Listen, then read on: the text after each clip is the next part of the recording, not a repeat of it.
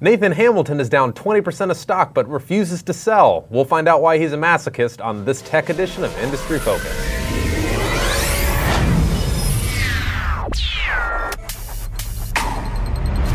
Howdy everybody, thanks for listening. This is the tech edition of Industry Focus. I'm Sean O'Reilly with the one and only Nathan Hamilton, and today we'll be grilling him on why he refuses to sell T-Mobile. I am a masochist, I guess. Why do you like the pain? What's going on here? Just buy Verizon. Just buy Verizon. That's a winner. I don't know if I like the pain, but definitely we'll get into kind of some thoughts on concerns for the future for T-Mobile, why I'm down, why I'm losing money, poor me, and some of the positives for the company. Awesome. Okay, so you're going to try to save yourself here and convince us all why you have been right while Wall Street says you're wrong. Yep. First and foremost, give us a little bit of background. When did you buy? Why did you buy? So I bought in mid-2014. No, certainly don't regret it. Down about 20% since that time frame. I think one thing that's important to look at is kind of foolish investing and so forth. We don't look at it as, hey, there's a buyout rumor, I'm going to buy. Hopefully I go from the $30 to $40, which was one of the offering prices. Make money, go shopping with the wife. So it wasn't so much, it wasn't actually any of that sort of rationale initially investing in it. You just have to look at what's happening with the company as a whole. What are they doing? How are they changing the industry and so forth? And when you look at it, the management team, John Legere, many people follow him. They see what's happening with the company, and it's pretty much taken an industry which most people hate, kind of like cable, and not as much as cable. Yeah, who knows? Yeah, telecoms and cable. People wait a while. Yeah, people are passionate about it, but taking a model that most people dislike, pricing, fees, overages, gouging, all this, and T-Mobile in mid-2013 started to move and say, hey, we want to bring the most valuable telecom service to users and subscribers. And you kind of see that trajectory moving along, and as we've gone since 2013 and so forth, we've seen a consistent trend of adding subscriber growth, which, beyond just adding subscribers, the company is improving their network, improving customer service. It's just the value proposition as a whole. So for our listeners that, and we've talked about this before, we talked about the four major carriers, the spectrum, and all this stuff. Yep. Just a real quick overview, how they've been adding all these subscribers with their Un-carrier 8 plan. So Un-carrier 8 happened, I believe it was Wednesday or Thursday of last week, but what they announced specifically for Un-carrier 8 is what they call data stash. And it's really just overages for your data. Any unused data will roll over to That's my data. existing I plan. want to keep it. Exactly. Yeah. And companies have done that before with the minutes, like rollover minutes. AT&T does that. But nobody does it with data. And if you look at it, how we're using our mobile devices, it's really moving more toward data than it is actual voice usage. So as T-Mobile would say, this is a pain point with users. Okay. And that's what the Un-carrier initiative is all about. So over the last year, have they just been trying to attack the pain points? Because obviously they've been the Un-carriers, so they haven't been making you do contracts. They've competed on price. So they're just going after all these pain points, and that's pretty much been snagging people so far. It's the value proposition. The company may refer to it as pain points. I'll call it value proposition. Really, what it comes down to is the company got rid of 2-year contracts, international roaming fees, free music streaming. If we look at it, Wi-Fi calling as well. So, while there's an interesting juxtaposition, because if you listen to John Legere, he'll say, hey, it's not a price war. We're not moving on price. But if you actually kind of look at it, it kind of is moving. They kind of are. Yeah, if you look at it, they are certainly moving on price. But say offering data rollover or free Wi-Fi calling or international roaming, these are all charges of some sort. So backing those out in a roundabout way, you are moving on price a little bit. So, and if you look at the value proposition, you've got customers look for pricing, customer service, and network quality. Yeah. So it definitely is part of what T-Mobile is doing, and that's been the big question in my mind as we've talked about these carriers. Like, sure. In your mind, not just as a shareholder, but as a consumer, is T-Mobile's network as good as the Verizons and the AT&Ts? Because they can have a cheap price all they want, but if I'm going to lose signal in a major metro area, that's not going to fly in 2014 America. So T-Mobile's strategy is essentially look 2015 to America, yeah, actually, soon. Yeah. is to look where they can move the needle the quickest, because T-Mobile's network before 2014 was, to be honest, was crap. Yeah. And the ratings spoke for it, dropped calls, everything, slow data speeds. So you have to look at it. How can T-Mobile move in a very short period of time? They've got to go to urban cities where the population is. So they have vastly improved their network. They've rocketed up in the consumer reviews. Yeah. So that's proof in the pudding. But if you look on the fringes, where T-Mobile kind of gets some knocks is, kind of the rural areas or outside of major metropolitan areas. The network quality isn't on par.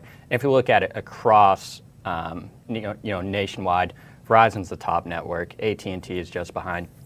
T-Mobile just jumped ahead of Sprint this year, so definitely making moves, but it's definitely not the top network. Just on a scale like 0, 1, 100, let's just pretend Verizon's like 100 on the network quality scale. Sure. Where's AT&T? Where's T-Mobile? Where's Sprint? I don't know the exact numbers, but RootMetrics puts out a survey biannually, and they rate it based upon data usage, speed, reliability, and that's what I mentioned with the top 4 ratings. You've got Verizon, AT&T. Verizon has a pretty clear lead when you look at all the factors for network quality. But is it vast difference? Like, is Verizon 100, AT&T's 95, and T-Mobile's a 90, which actually wouldn't affect most people's lives at all between the three of them? It's a good question. I know T-Mobile wants to get there eventually, but yeah, I don't know the specifics of kind of where they sit.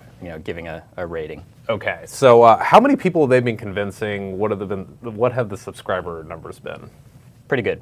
Okay. Yeah, very good. I guess I should say. So if you look at it. Postpaid versus prepaid subscribers. Postpaids are going to be like you or I. I'm sure you have a 2-year contract. You're locked into it. Unfortunately. Yep. And prepaid subscribers are just kind of the monthly. You buy minutes. The most desirable ones are going to be your postpaids because they pay higher prices. They don't churn at a very high rate, meaning they stay with the company for a long time.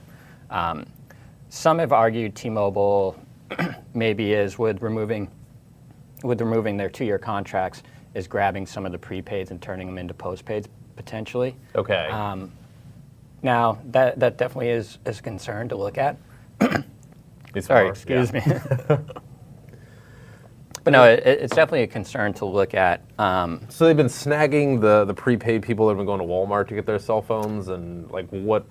Make it real for us. Yeah, they've been grabbing valuable subscribers, no doubt about it. Some postpaids from, when you move on price, when you move on the value proposition, you're going to gain some subscribers from Verizon and AT&T.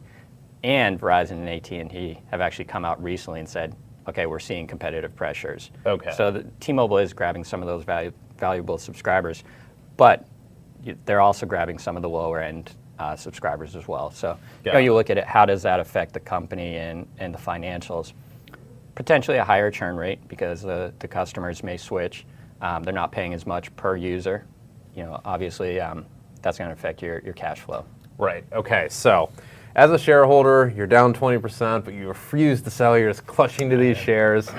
What are some legitimate concerns that you might have as a potential shareholder? Say maybe, I don't know, I want to go buy some shares in T-Mobile because you've convinced me and all this stuff that they're competing effectively and they're going to start grabbing more and more subscribers. So you've got to separate how the business is doing versus how the stock is doing. The stock is fairly highly valued. There are some expectations built into the share price.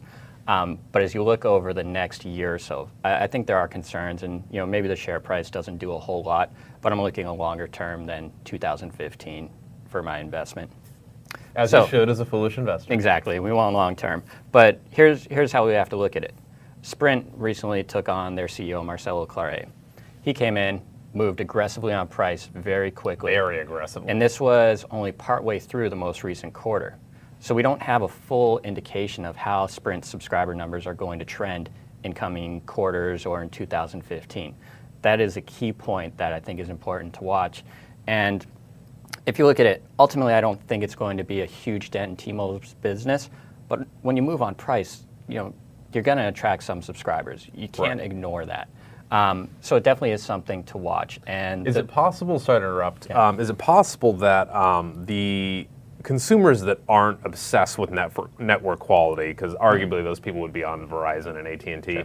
Is it possible that Sprint in its price war is going to hurt T-Mobile more than they will Verizon? That could be the case. Okay. You know, because you look at it as well. If you're not super concerned about network quality, you'll probably be on but a cheaper price plan or something. You know, I think when you look at it just holistically, a user or consumer, when they pick a company, part of why they stay is they're locked into a contract. That's changing a little bit with the industry.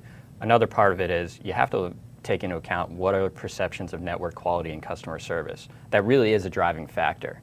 Sprint isn't, trending too well right now in those areas. They have the backing of SoftBank and a lot of capital to go after it. Tens of billions. Exactly. Which it is a very legitimate concern for T-Mobile. And I imagine if you see if you see Sprint starting to pick up subscribers and network quality and customer service starts to improve, T-Mobile stock would take a dent. Okay. It would be hit. Got it. Okay. Very good. Any other major concerns? I think those are the main things. What to watch for: subscriber growth, network quality, all those ratings. I think one thing also that's important, I touched upon Verizon and AT&T mentioned competitive pressures. Verizon has been adamant saying, hey, we're never going to move on price. We're going for quality. Exactly. Okay. We want the premium guys. We want those subscribers paying for our network, paying for our service, all of this. But how many are there of those people out there, though? There's a lot. I mean, that's the reason why Verizon and AT&T have hundreds of millions plus subscribers, whereas T-Mobile has in the mid-50s. Sprint is the same. Got it. So you're looking at it. Verizon says they're not going to move on price, but recently commented that they're seeing pressures. They might have to eat their own words. Yeah. So that really could be a pretty significant threat to T-Mobile in the future, because if you've got the most premium, most valuable provider out there, which many perceive as Verizon, and they start to come down in price, it could affect T-Mobile. Makes sense. Yep. Okay. Very good. Well, but I'm not selling. I'm not selling. He's got to stop. Not right now. He's sticking with it. I am. Very good. Yeah, you look at the long-term prospects, and with Leisure at the helm, pretty confident in the turnaround that they're executing. I don't know if I've said it on our show before, but I look at it this way. There's either going to be a Harvard business case written about this amazing turnaround, or it's going to be a business case and failed strategy. Awesome. My bet is on the turnaround, marketing turnaround and so forth, and corporate strategy. I think they're trending positively. Very nice. Cool. Sure. Well, thanks for your thoughts. That is it for Us Fools. Thanks for listening, and Fool on.